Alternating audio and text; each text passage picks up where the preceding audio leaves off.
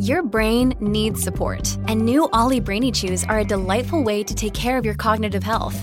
Made with scientifically backed ingredients like Thai ginger, L-theanine, and caffeine, Brainy Chews support healthy brain function and help you find your focus, stay chill, or get energized. Be kind to your mind and get these nootropic chews at ollie.com. That's OLLY.com. These statements have not been evaluated by the Food and Drug Administration. This product is not intended to diagnose, treat, cure, or prevent any disease. Looking around, I finally see I think I need a change. The rat race, I wanna flee, my world I'll rearrange. I'm getting back to the roots of how it's meant to be. Growing gardens, picking fruit, racing livestock, living free. It's a modern homestead. Build a modern homestead.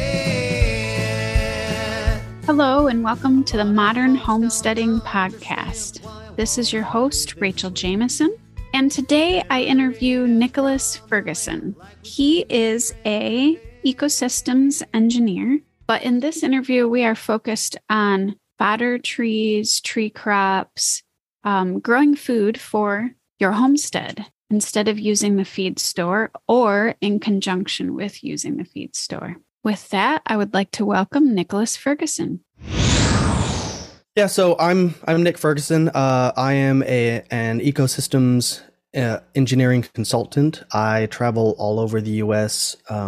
Helping people, clients from who have less than a quarter of an acre in an urban kind of a setting, to my typical clients have anywhere from 5 to 40 acres. Up to larger clients that have hundreds of acres and multinational corporations that have thousands of acres. I do this all over the US and abroad. And what ecosystem engineering is mechanical engineers. They deal with creating machines that make things or have a bunch of little intricate parts that work all together to do a certain thing, to produce a certain result.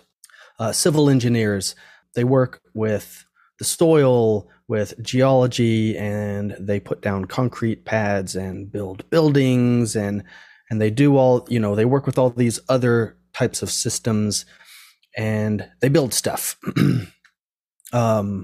Electrical engineers, they work with all these different electrical components and wires, and they create these complex systems that all intermesh and interweave to do something. So with ecosystem engineering, we're doing the exact same kind of thing. We are engineering, we're designing a whole ecosystem to do the same kind of thing for the client.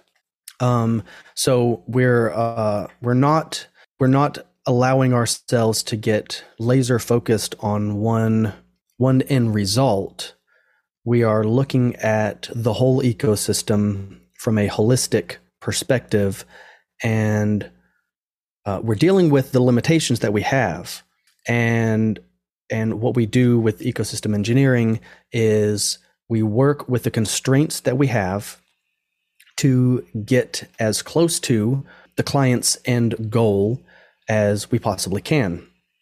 Now, with some landforms, if the client is just really interested in, raising sheep for meat, for instance, but their whole property is a swamp. Well, there's constraints there. We can overcome those constraints with lots of money. Yeah. Or we can just work with what we have and create something that could be equally profitable using what we have to produce a good outcome that works with the constraints that we're working with. For something like that, you might want to look more at utilizing ducks and geese and other kinds of waterfowl to produce an income or produce that end result. And to speak specifically to, the topic that we're talking about today, with fodder trees. Right. I've been doing this for 10 plus years. The first several years that I was doing this professionally, every single one of my clients' ecosystems, they all had this same fatal flaw. I always I'm not a doom and gloomer. Right. But I always like to think about the exit strategies. How can we make this system work if times are good, right, or if times are bad? Because any student of history knows things go in cycles. And that transition can be really hard to go from tradition, yes. well, not even traditional, to what we use now with feed in the store a lot, to what you're talking about. Right. Yeah. And you don't want to be trying to transition if you're in the middle of a major depression. Right. And, anyone who's got their head screwed on straight is looking at what's happening in the world right now. Yeah. And if you're not uncomfortable, by golly, you better be uncomfortable here pretty soon. I feel behind the 8 ball. I think we all kind of trying to play catch up here. Yeah. We're all feeling a little uncomfortable. But all of these systems all had this one fatal flaw in that everyone depended on the feed store. And by golly, if there is feed, let's just because I try and always design for the worst case scenario. I try and make sure that, we're not designing ourselves into an Amish lifestyle, right? Yeah. Because that's just not tenable for the vast majority of us. It's not practical. Right. So let's not do something that's impractical. Let's not design into our system something that's going to be so difficult to do on a day-to-day basis that we just design in this horrible workload. We want to be smart about it. But we also want to make sure if everything goes sideways, I can still feed my family. I might have to change what I'm doing. I might have to work harder, or we might have to work differently, but I could still feed my family. Right. Well, and your system isn't even if, say times never get tough, it's still saving. Yes. We've all seen that price tag go up. So even if the grain is still there, that price of growing your chicken eggs or growing out your meat birds has gone up substantially. Right. And wouldn't it be amazing if you could substitute your meat birds diet and drop the cost 20%? Yeah. That's because fantastic. you can replace 20% of your layer or your meat bird ration with white mulberry leaves without any reduction in their production. Yeah, so let's talk about that. You're talking about white mulberry, which is the fodder trees. And so you wanted to talk about the fodder trees and what are fodder trees, and you have some favorites. Yep. So there's, again, I like to encourage people, don't reach for the stars. Don't prevent yourself from doing something good just because you can't do it perfectly. So if you're on a shoestring budget, I don't want to see people saying, well, I have to buy these special magic trees that Nick says are best. Yes, there's a best option, but I guarantee just about everybody has something growing in their yard, growing on their property, growing nearby that they could use as a fodder source. And fodder is just feed. Fodder is feed. It is, it's an old technology. This is something that's been used for thousands of years. We have documented historical evidence of this going on like 3,000-4,000 years ago in the East. It's been going on in Europe for hundreds and hundreds of years. People are still doing it today. It's just fallen out of favor with industrial agriculture. Because it's a Um, little bit more work, right? it's Yeah. more work. Right.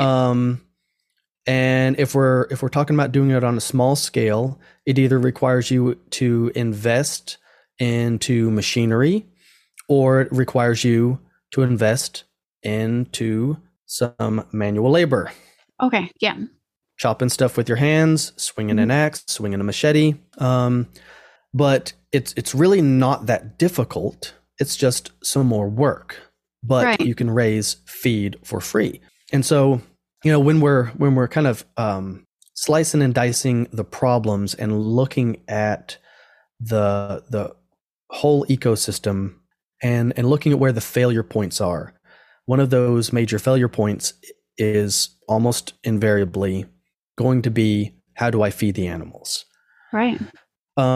So, if I can't feed the animals because times got tough, there's a depression going on, and either there's no feed at the feed store, or there's feed at the feed store, but I don't have the money for it.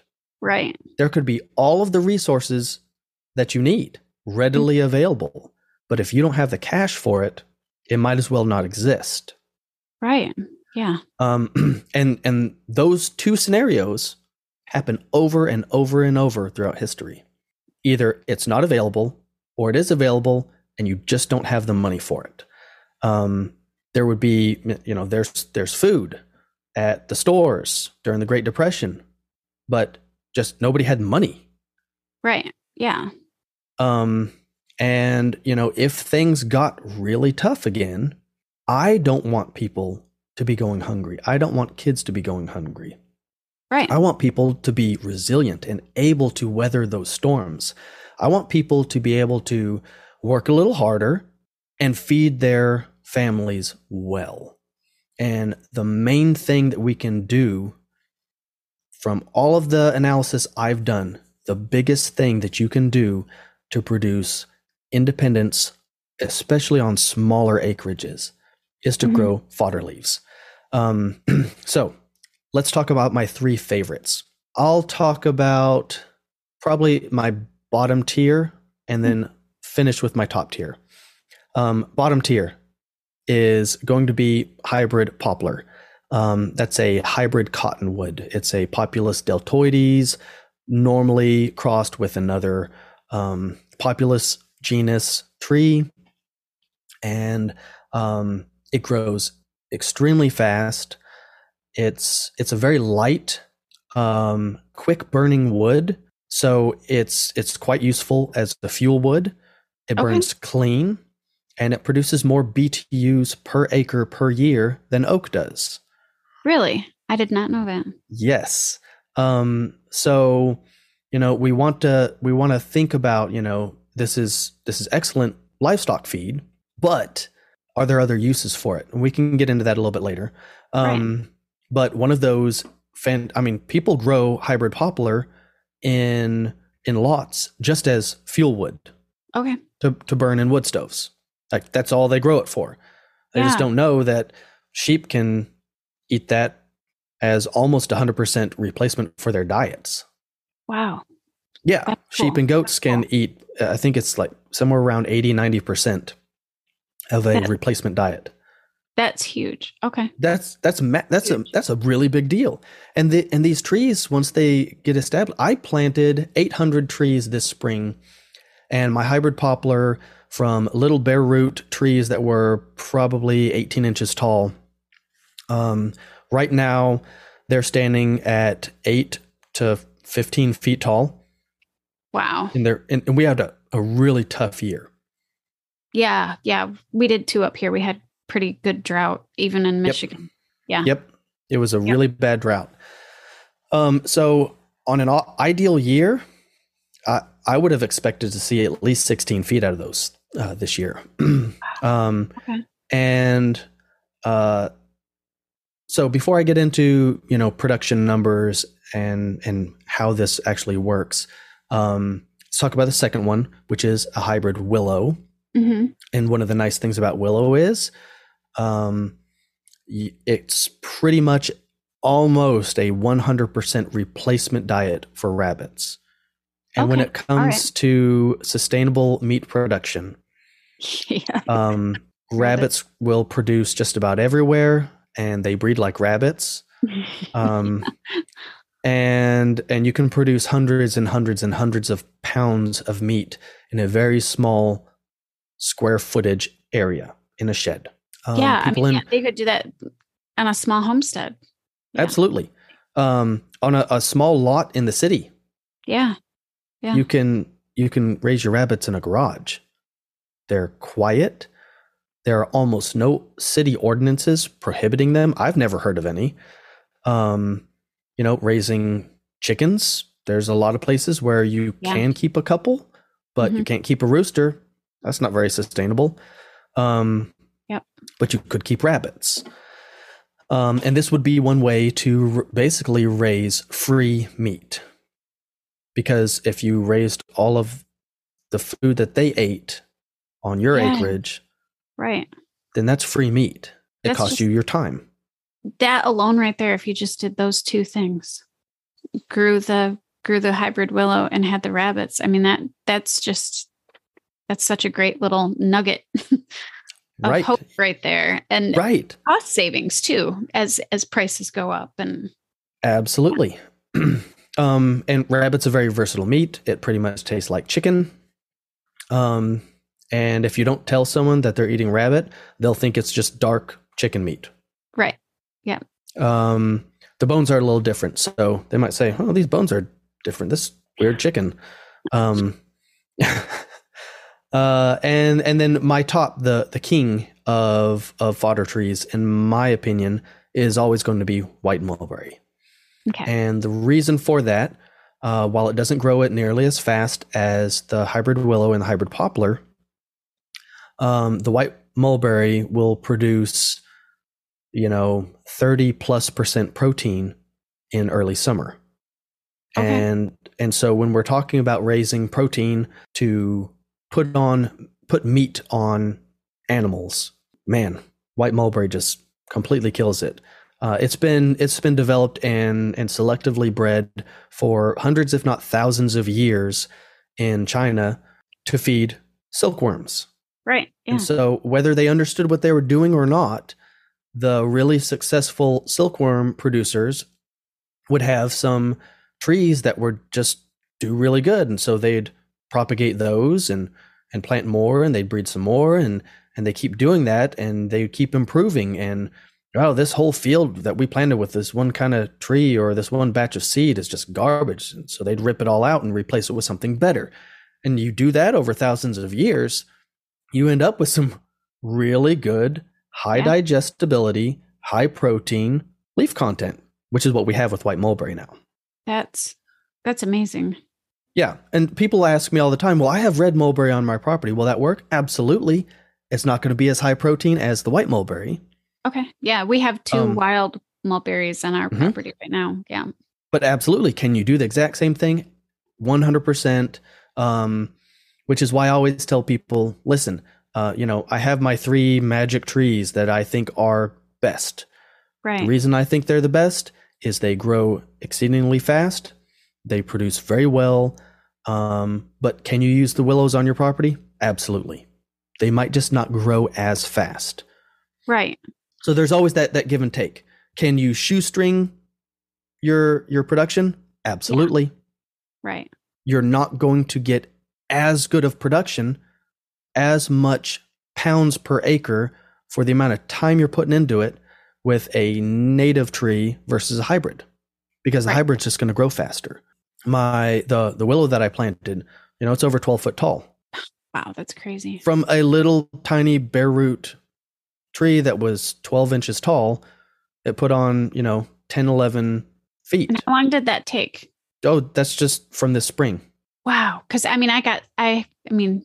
for the audience, I actually have some of your trees and planted. Yep. Not one of them died. They're all thriving. And we had 6 weeks of no rain, and then we had 7 weeks of no rain. Now that said, I did go out, I fertilized them, and I hand watered them every weekend. But they're doing great. The deer did discover a few, so they're tasty. They're tasty. I have 1,000 other trees here and you want these ones, of course. Because they're the tastiest. Right.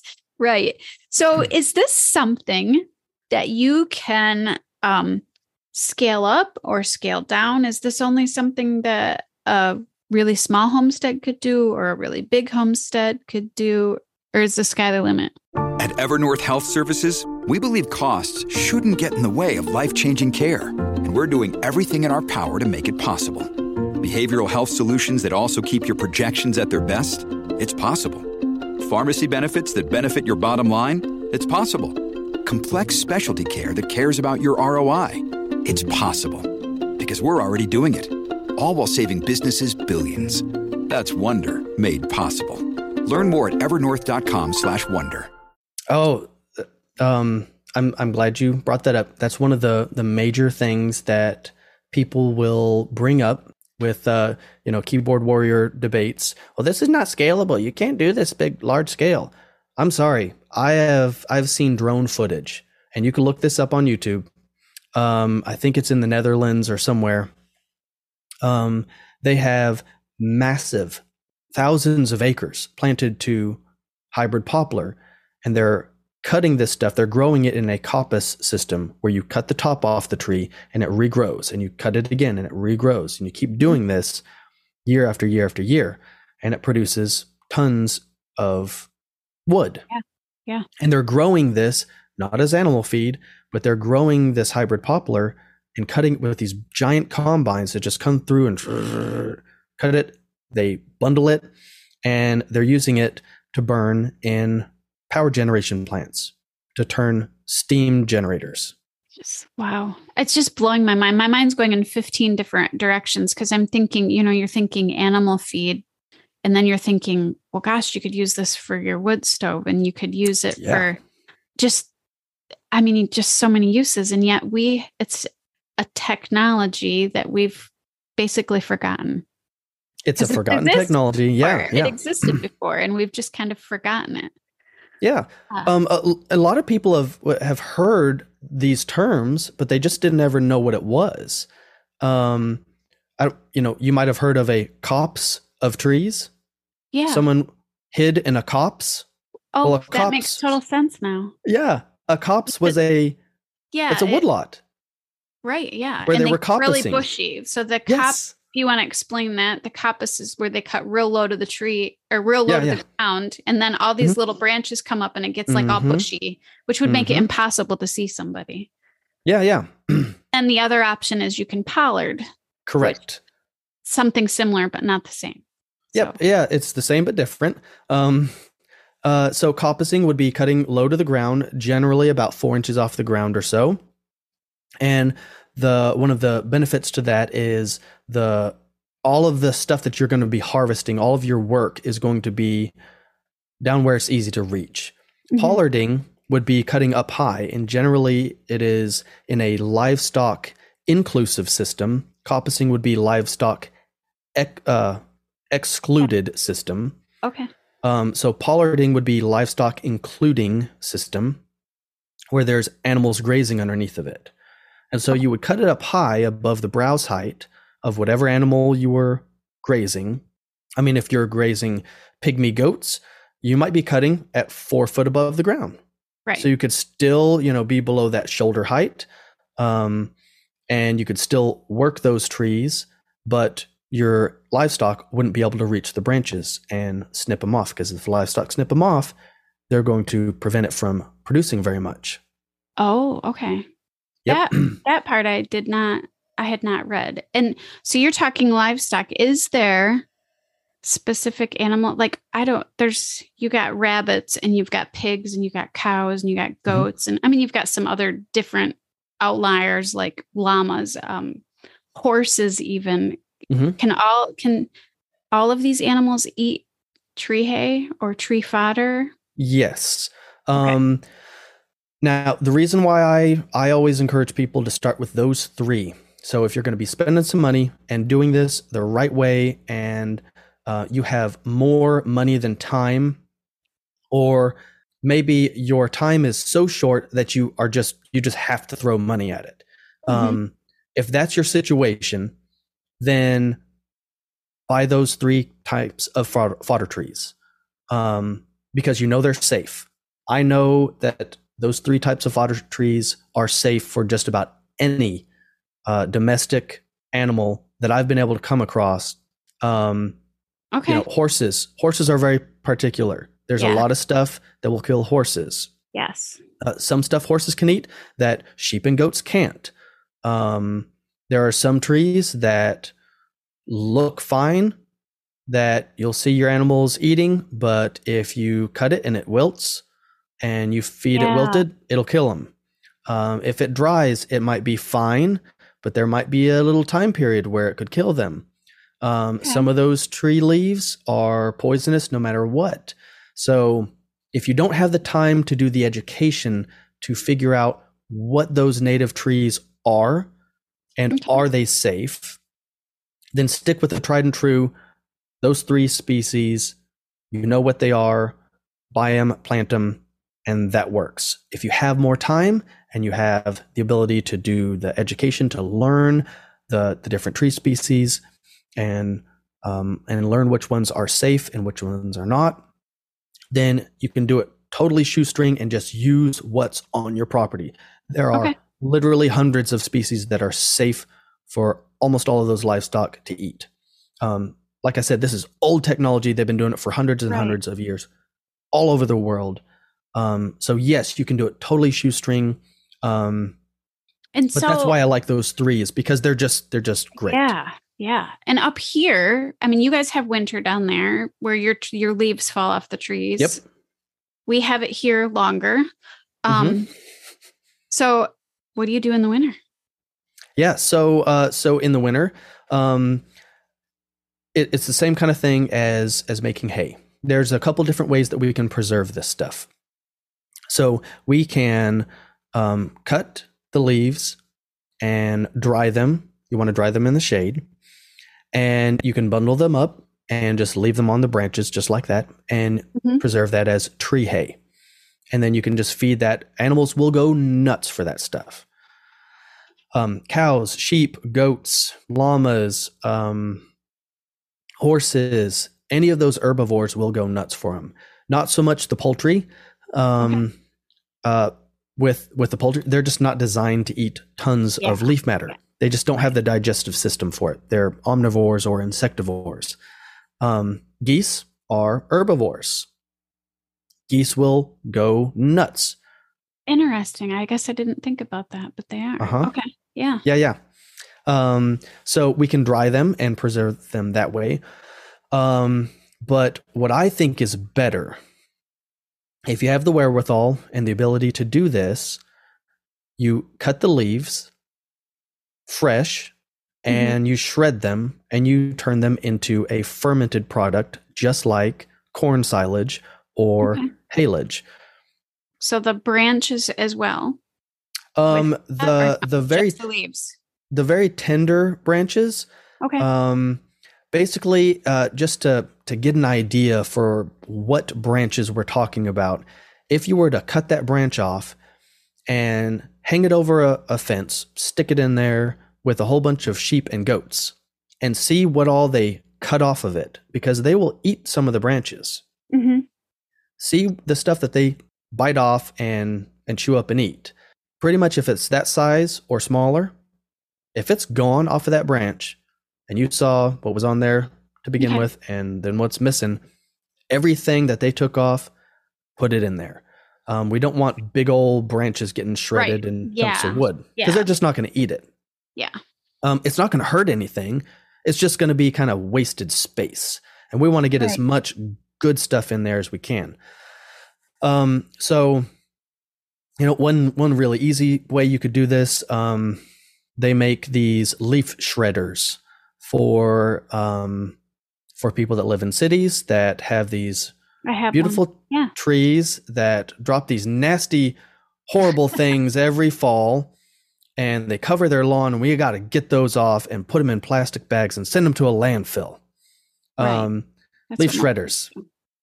Or you make leaf mold, which is what we do. Or you make compost, beautiful compost.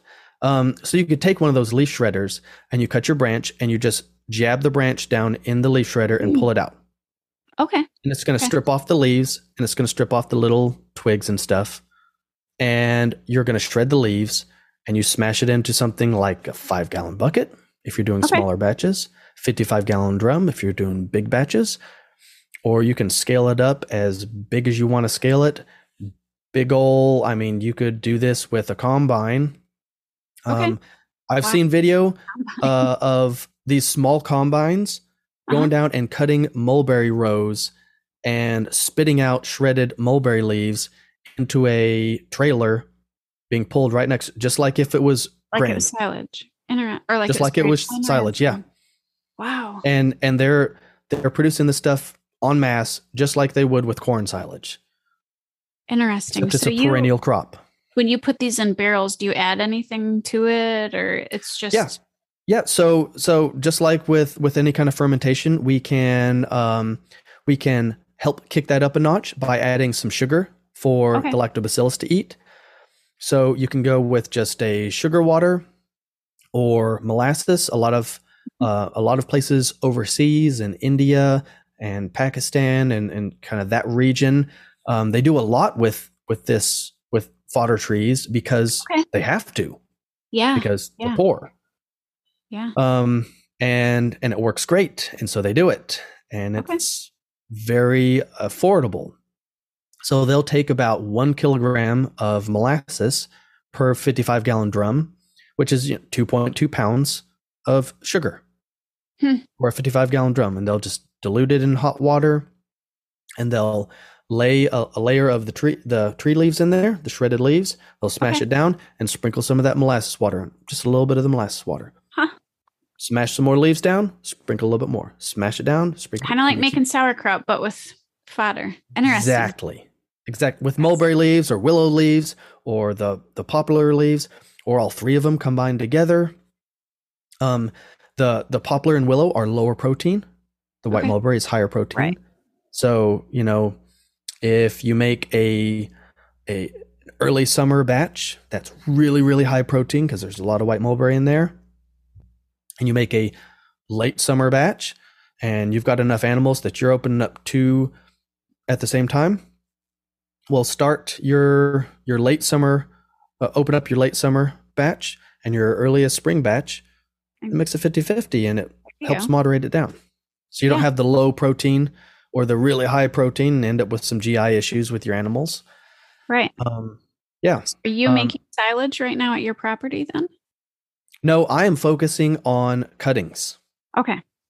Everything that I can get right now gets used fresh. This upcoming year, though, I'm going to be making some silage, just educational, to shoot some videos to show people how to do it, how easy it is. It's really dead simple. I have made it before. We're just getting back into livestock. I've been traveling so much. Yeah, you have been busy. Yeah. That I just haven't been able to make the whole livestock thing profitable. When I'm gone for 2-3 weeks at a time, it's tough to have livestock profitable. Right. So we can basically feed these to any animal. It just depends.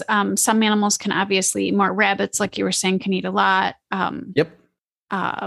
Chickens can eat a little bit. So it just depends. And we have to do our research with that, which can be a little bit hard to find, but well, I'm going to be coming out with more and more information on this. I'm going to have some videos on Homegrown Liberties YouTube channel.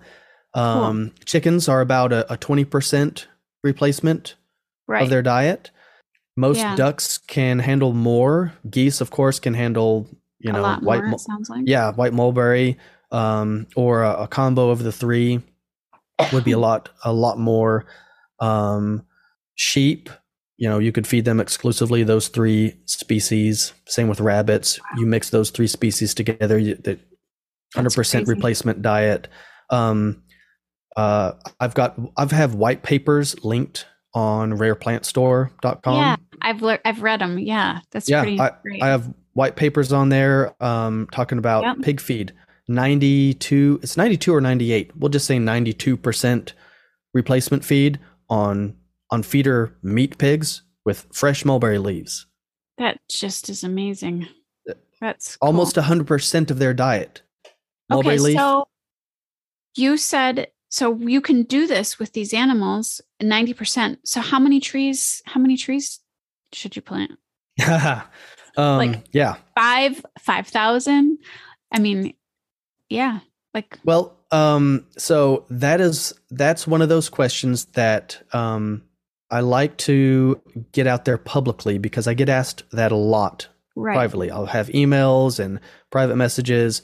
How many trees do I need to plant? Man, they're living systems. They're growing. They're changing. A first-year tree is not going to produce nearly as much as a 20-year-old tree. Right. A newborn animal is not going to eat nearly as much as a newborn calf is not going to eat nearly as much as a 2,000-pound bull or steer, right? Right. When they're in their growth phase versus their maintenance phase, is it a lactating cow or is she just maintenance? Is she pregnant? These needs change, and they change. Your herd size might change. You might have more caloric needs in the fall when animals start, making babies. Or here, sometimes I know a lot of animals need more in the winter to keep warm. Right, to keep warm. Yeah.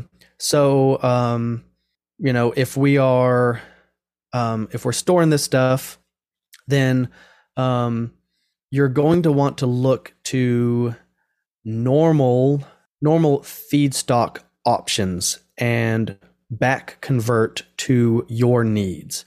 So a lot of this dried leaf matter is about equivalent or a little bit better than most dried alfalfa products. Oh, okay. So if you feed alfalfa pellets, for instance, a 50-pound bag of alfalfa pellets will do whatever amount of feeding for whatever amount of time. If you feed the fodder tree leaves, it's about equal. You might get a little bit more feed value out of it per pound versus alfalfa. Okay. But that's a good way to kind of wrap your head around it. Yeah. This is what I always tell people. Get as much planted as you can. Yeah. And then see how that goes. As that tree system matures, it will produce more for you. And you can always cut those trees down. Right. You can't get them planted next year and expect them to be producing like trees you planted 5 years ago. Yeah. So I say, go a little bit bigger than you think you need to, plant more than you think you need to, and then add more if you need more production, or take some away if you need less production. Yeah. Yeah. That makes sense. And do you plant yours in, I've seen it done so many different ways, and it probably just depends. It's always the answer. It depends, right? Mm-hmm. Rows and food forests and clumps. How do you decide? Does that just based on each person's property? And it's based on each person's property, visibility, and right. Like that. Yeah. So if you're going for production, if your goal is I want to get as much out of this with the least amount of effort as possible. I want to do this mechanically if possible. Then straight rows are always easier. You can have gently curving rows. You can follow the contour. Straight rows are almost always the easiest. There's a reason why people grow like that, because we can use machines to do most of the work for us. Right. So I'm planting mine in straight rows because they take pretty pictures. Yeah, they do. And it's easier to harvest. It's easier to manage. It's easier to maintain. Straight rows means I can space them apart a little bit more, and I can grow stuff in the middle. Okay. So, like I said, we planted 800 trees this spring, and that's in less than 1/8 of an acre. Now, I planted very densely. Wow. I saw planted some pictures. They were really dense. Yeah. I planted every, depending on the species, between 6 and 8 inches apart on center. And I thought I planted mine too close together. Not even close. Okay. Now here's the thing. I'm going to, in the next several years, 3/4 of those trees will die. Right. I'll cut them out. They'll be gone. But you planted for a different purpose. I planted for a different purpose. I'm going to be getting fodder off of those. Right. But in the short term, I'm selling cuttings. Right. So I wanted to pack I had a nice, secure, 8-foot deer fenced old garden space that I could get all these trees in. I didn't want deer getting in there because they would decimate it because it's candy. Yeah. So I had a nice fenced area that was secure. And my goal is to take cuttings off of those and sell those cuttings because I want to get these in the hands of as many people as I possibly can. Right. So, my goal is to provide these at a cheaper price point than my competition. Right. Because I want more people growing more of these as soon as possible because I think they could really help people in the coming years. Well, and not just help us. I think, grain isn't exactly great for the environment, but trees definitely are a little bit better. So what, is there other uses besides the leaves? I know you also have talked about pelletizing them, which is definitely a little bit different process than I had even thought. I didn't even realize that you could pelletize your own things at home. I had no idea. Yeah. It's more expensive to pelletize. You have the investment of the machinery, but like we were talking about, if we plan things for, if everything goes completely sideways, if we're planning things for the world is going to end, the whole grid is going to disappear, a solar CME is going to happen, there's nuclear war or whatever, something's going to take out everything that we know and love, and we're going back to the dark ages. Well, if that's your thinking, then you need a plan to live even more primally than the Amish do. Right. Yeah. That's really hard work. Yeah. So I prefer to think about this. What if they keep pulling magic rabbits out of the hat and everything stays pretty much the same as it has? Can I pivot into prosperity?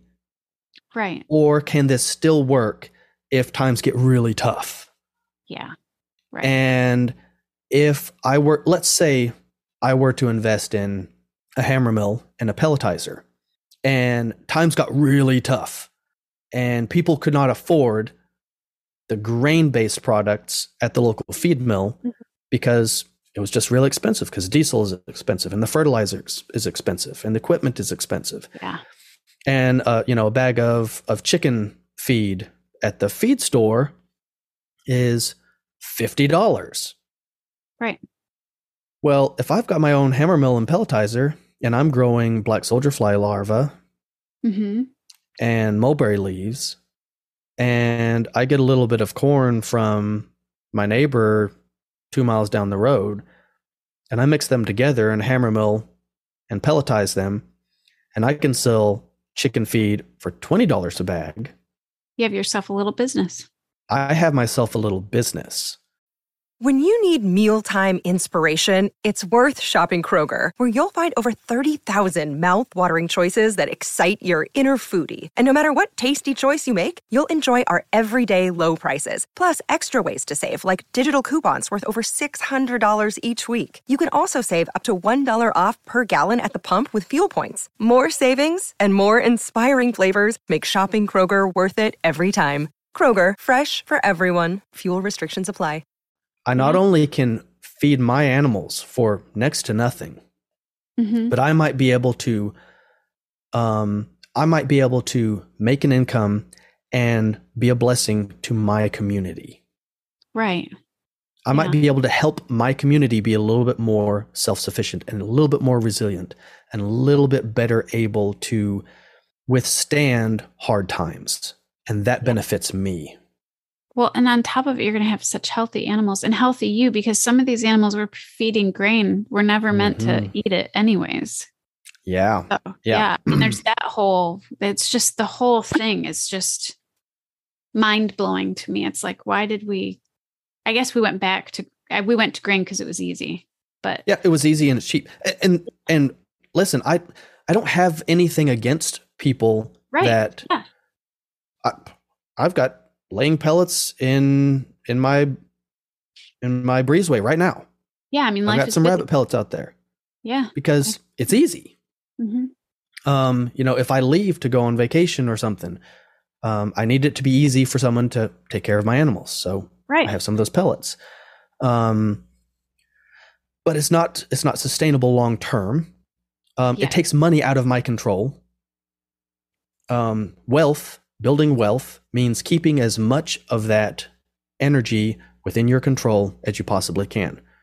Right. Everyone understands that the person that blows their paycheck on Friday or Saturday after they get it and they live broke for the rest of the week is going to live paycheck to paycheck to paycheck and be a wage slave for the rest of their life until they learn to stop blowing it.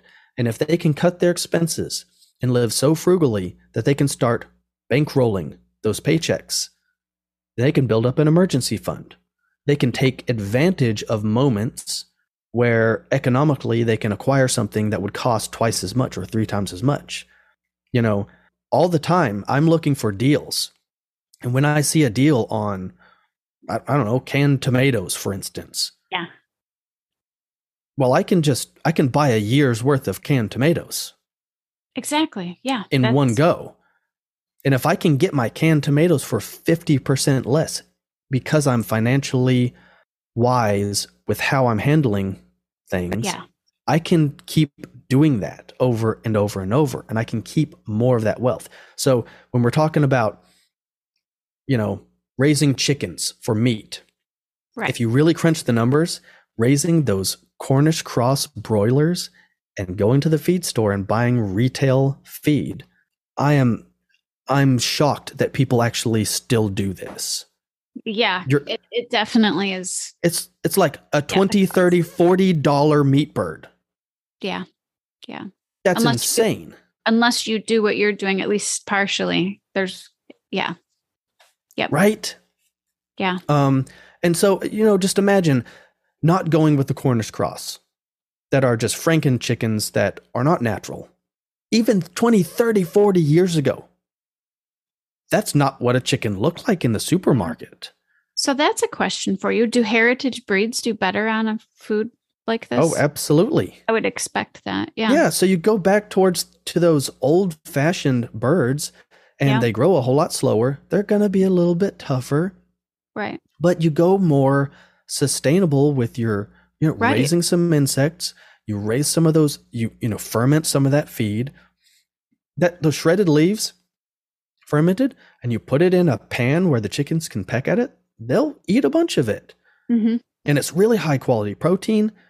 I mean, if you switch from that mindset of I've got to do my homesteading farming as a carbon copy of the big producers. Yeah. Right. If you switch from that mindset, I've got to copy what the big guys are doing to do it on a small scale here. Right. You can't compete with them. So don't compete with them. Yeah. Switch your thinking, do things more sustainable that will work better on a smaller scale. And you'll see that profit margin skyrocket when you have $5 in cost into one of those meat birds. Right. Yeah. Even if it's half the size, that's the equivalent of a $10 meat bird. Right. Right?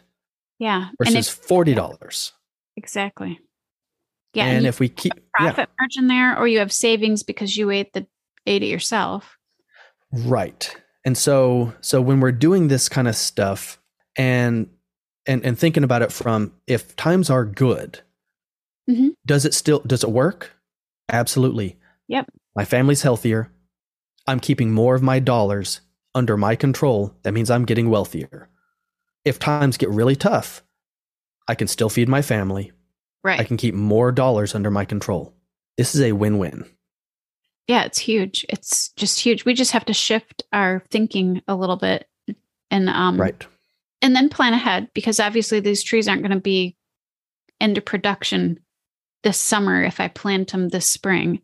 Yep. So it's planning ahead. And you said there are other uses besides just the leaves for these trees. I mean, we kind of talked about it a little bit with burning them, and I think I heard you mention somewhere else something about compost. Yeah. So I mean, gosh, I mean, we can make compost, we can make wood chips. You can like we talked about the hammer mill and pelletizer, they make higher strength pelletizers that make wood pellets. Oh. You know, they sell these Traeger grill things that use wood pellets, and they sell apple wood, and they sell peach wood, and they sell hickory wood. Well, true. What about mulberry? Interesting. Yeah, there's an idea. Well, and then they also sell pellet stoves that people burn. Yep. Yep. Wow. That's like, I mean, even just for a homestead use, but then when you start broadening your horizons into a little business. Right. So we've got the wood pellets. You could do that. Really expensive artist charcoal comes from sticks of willow. Yeah. Yep. Charcoal is really easy to make. It's really simple. So you can make artist charcoal. I'm sure people have heard of rocket stoves and rocket mass heaters. Yeah. When you think of cooking with wood, most people think about going out there with a chainsaw, cooking or heating with wood, but especially cooking with wood. Most people think about you cut down a big old tree with a chainsaw. Right. Yep.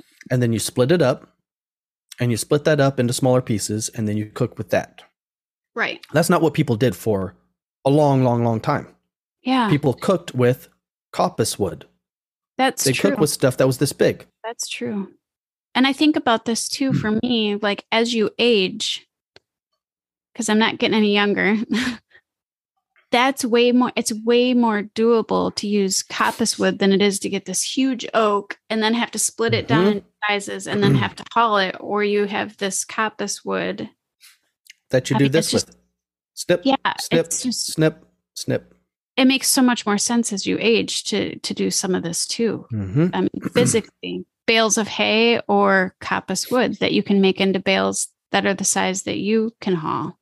Right. Just everything about it makes, you can design it, because that's what you do too, is you design these systems. You can design this system to make it take less time and for your age and your ability, or that's like, my mind's just going a million ways right now. Thinking right. Yeah. Yeah. And so, you're going to have branches. You're going to harvest that stuff all throughout the summer. You're going to stop in the fall. And then if you're coppicing, you're going to have to reset that system back to ground zero. It means you cut everything back down to the ground. Okay. You have all this wood that's green wood that would run through a wood chipper really quick and easy. And so you either make wood chips to use as mulch, or you take those wood chips, which are a ramial wood chip, which is a high cambium to lignin ratio. Great. And you put those wood chips through a Johnson Sioux bioreactor once a year with all of that material you just harvested. And then once a year, you get an amazing compost out of that tower. That's cool. Or you take that wood and you cut it up into an appropriate size to put in a charcoal retort or a charcoal pit. And you make charcoal and then combine that with your animal bedding. You can take that charcoal and run it through a grinder and sprinkle it in your barn, right, or your chicken coop or whatever, to absorb those nutrients. And then when you clean that out once a year and you put that in a composter, like a Johnson Sioux, for instance, what do you make? You make biochar. Yeah, biochar, amazing soil. That's just like, this is amazing soil. So really, when you think about it, this whole system there's no waste. Closed loop almost. You are be. utilizing every single part of this whole ecosystem, and you're keeping it all within your control. Right. You keep doing this and you'll build so much fertility, you will be forced to export it. If you're exporting, it's a wonderful problem to have because that's what profit is. Mm-hmm. But if we are exporting all of the fertility that makes it possible, we have to import fertility. And that's what you have with farmers that have farms, and half of their profits go to purchasing fertilizer because they're on a razor's edge of utter disaster. Right. Where if they don't fertilize one year, they don't get a crop. Yeah. Right. Because they've mined it into oblivion. Yeah. And whereas, then, yeah. And right now that's a disaster waiting to happen because we have fertilizer. Certain aspects of the fertilizer are hard to find, or they've gone up in price dramatically. And yeah. So, if we do this with our own garden, and we get our garden just amazing, filled with beautiful, beautiful soil to the point where we hardly have to fertilize anymore. Well, then what do we do with the excess? We could package it up and bag it and sell it as a profit. Right. Or we can roll over into our tree systems and get them healthier and growing faster and producing more. Because they might grow so vigorously, you can get 2 or 3 more cuttings per year than otherwise. And then you might get to the point where you're snowballing so much that you can't even keep up with it all. Right. That's the plan. That's the hope, right? And then you get to the point where, man, we're just kind of throwing this stuff everywhere, and now we're just throwing it out in a field because we can't. Right. We've saturated the market, and now you're just building up your broadacre areas. And I love the idea, like you spoke of earlier. I just love the idea of blessing my community and turning the community onto this, and just you're either giving them some of the fertilizer, they're buying it from you, or you're teaching them to do this even on their own home. It's like the little, you could turn this into the new form of victory gardens and all over your neighborhoods. Just imagine being so free to bless somebody else that you can show up to a retired veteran's house or a widow's house, and you just show up and put in a garden for them, and you show up with 3-4 yards of this beautiful biochar rich compost, and you slap a garden in for them, put up a little fence around it, throw in an irrigation system that's automated, put some plants in there, and then boom, they have a garden. Right. Yeah. That's life-changing. It is. It's life-changing. And to be able to do that. And that's been I feel like that's been what's been put on my heart, is to help people do that, and the community aspect of that, and having so much abundance that I can go out and do that, go out and help other people do that. And that's really cool. I was just thinking, I wrote this down earlier. Is there any way to have the animals do some of this work? I know you said you have to be careful with the animals eating certain parts of the trees. Yep. Or is this all me? I have to go out and do all of this type of thing. Well, that comes down to how much space do you have? Okay. And how many animals do you have? Okay. If you have enough land that you could put some paddock divisions up, or rotationally shift your herd through. Okay. Then you might have an area where you have a whole bunch of pasture, and then on the margins, it's normally fenced off, but periodically, like once a week, you might fence a small cell,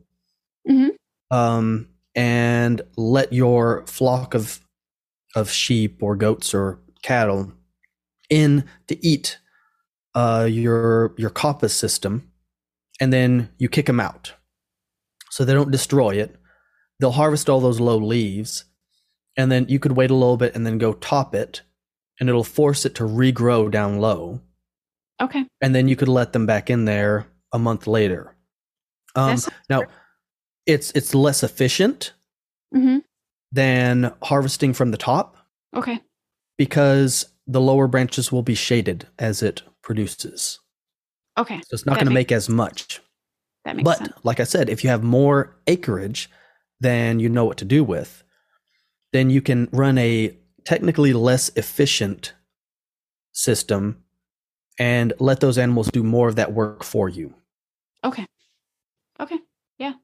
It's kind of like that French intensive gardening versus kind of the more permaculture, sepulcher, seed ball. I'm just going to throw a whole bunch of seeds out and I don't care if I get, amazing yields. I've got all the cabbage I know what to do with. Right. Because it's just me and my wife and, we need, 100 heads of cabbage and there's 200 out there. I don't care if cabbage loopers get in some of them because I got plenty more. Right. Okay. Yeah. How long does it take for the trees to get to the point where you're feeding animals? So say somebody buys trees from you, they plant them this year. How long, or does that depend if I'm on climate and care and all that too? It really depends on how much you're able to baby those trees and fertilize and water. Okay.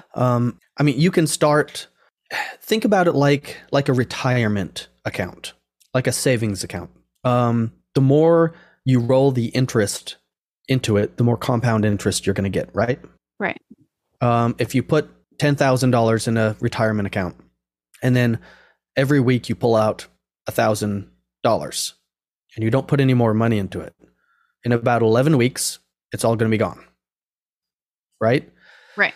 So if we plant those trees and we don't harvest anything the first year, they are going to put more sugars into their roots and regrow faster the following year.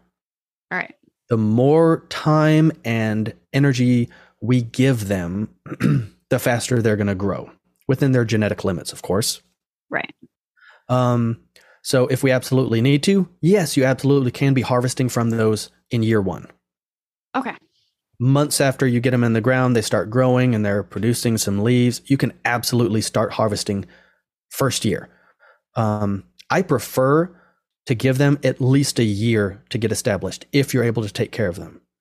Okay. I have some of these fodder trees that I've just jabbed in pots and I have not fertilized them. I haven't watered them well. And they're no bigger than when I put them in the pot. Because they just haven't gotten the fertility. Right. But I've got them out in the field where they have plenty of fertility. Your mileage is going to vary depending on your soils. Some people, they'll put them in the ground and 2 years later, they're 4 foot tall. Versus I put mine in the ground and 2 months later, they're 6 foot tall. Yeah. It depends on how fast they're growing. The rule of thumb is get them in the ground, give them a whole year to grow. Okay. If they get up to the size of a broom handle, before you cut it down in the winter, so let's say you're going to coppice it, I like to let them get to about broom handle, tool handle diameter before I cut them down to the ground to coppice them in the winter. That's a good rule. Okay, that's good to know. If you're fertilizing well, you should get about 10 times as much growth the next year as... We'll see with mine, right? We'll see. Yep. Don't decimate them. I have a client that she took pictures. She actually had 2 side by side. One she cut down in the winter, and the next one she didn't cut down at all and just let it grow, just to see the difference between the two.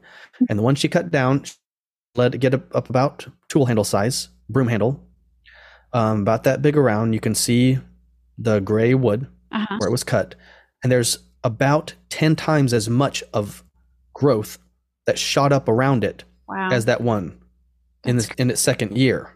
The other tree that she did not cut, it was about this big around.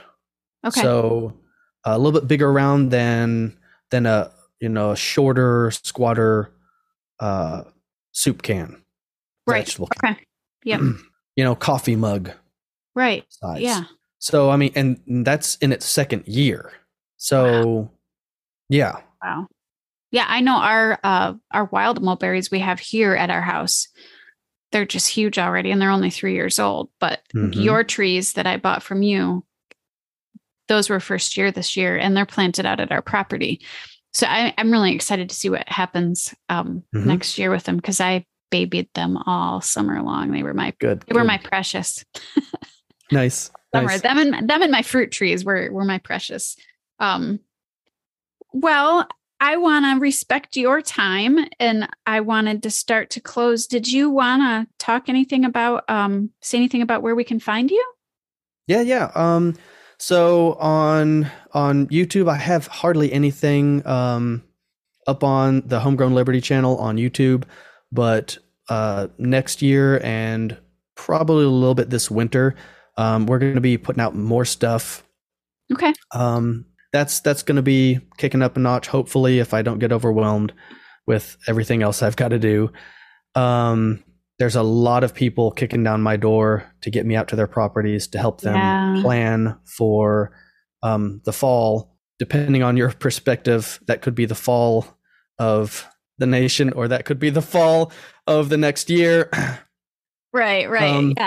Yeah. There's a lot of people that are having me out to their properties. So if you're interested in consulting, the best thing to do, is to send me an email to nick@homegrownliberty.com with and I'll consulting. I'll put that in the show notes. Yeah, with consulting in the subject line, so it goes to the right place. And then generally what I do is I just put people on a waiting list. Okay. And then I'll send out emails when I'm going to be in that region. And all right. And if I can fit you in, I fit you in. If I can't, then you'll go back in the waiting list, and I'll see if I can get you the next time around. Homegrownliberty.com is my main website, and I've got a tab on there about consulting that has a write-up. So if you want to know what does that look like, and kind of ballpark on what it costs, there's information there. And then for my plants and trees, there is rareplantstore.com. Yep. It's got a lot of stuff there. I've read through it all and watched it all. It's a great site. Yep. Okay. And then I'm generally on a couple, 2 to 3, sometimes 4 times a week, a month, on the Survival Podcast, on Jack's Expert Counsel, answering questions like this. So most weeks I'm on there. Most months I'm on there at least twice a month to answer questions. Yep. And I'm going to post in the show notes, I'm going to put some of the YouTube videos that you have done recently on this subject, because you've done some really great videos that Jack has posted on his YouTube channel. Yeah. Which are really, really great information there. So cool. Yeah. Cool. Well, Nick, thank you so much for being on. I'm just honored that you gave us your time, and I'm just really thankful that you came, and thanks so much. Well, thank you for having me. It was a pleasure. And with that, I would like to encourage you guys to go find Nick's sites, which we will link to in the show notes. I also have some videos and a book that he suggested linked there. You're going to find a lot of interesting information on his sites. And I would also go and subscribe to his YouTube page, which he has talked about growing. He has some very valuable teachings, and I'm just really excited to see what information he brings to us in the future. So thank you for listening, and we'll see you next time. Looking around, I finally see I think I need a change. The rat race, I wanna flee, my world I'll rearrange. I'm getting back to the roots of how it's meant to be. Growing gardens, picking fruit, racing livestock, living free. It's a modern homestead. Build a modern homestead. A lot of folks don't understand why I wanna live this way. They've never eaten from their land like we do here every day. grandma did, sitting on her front porch, hunting and fishing like a kid once you've done all of your chores. It's a modern homestead. Build a modern homestead. Country or city, there's a way to make this change. You gotta start today.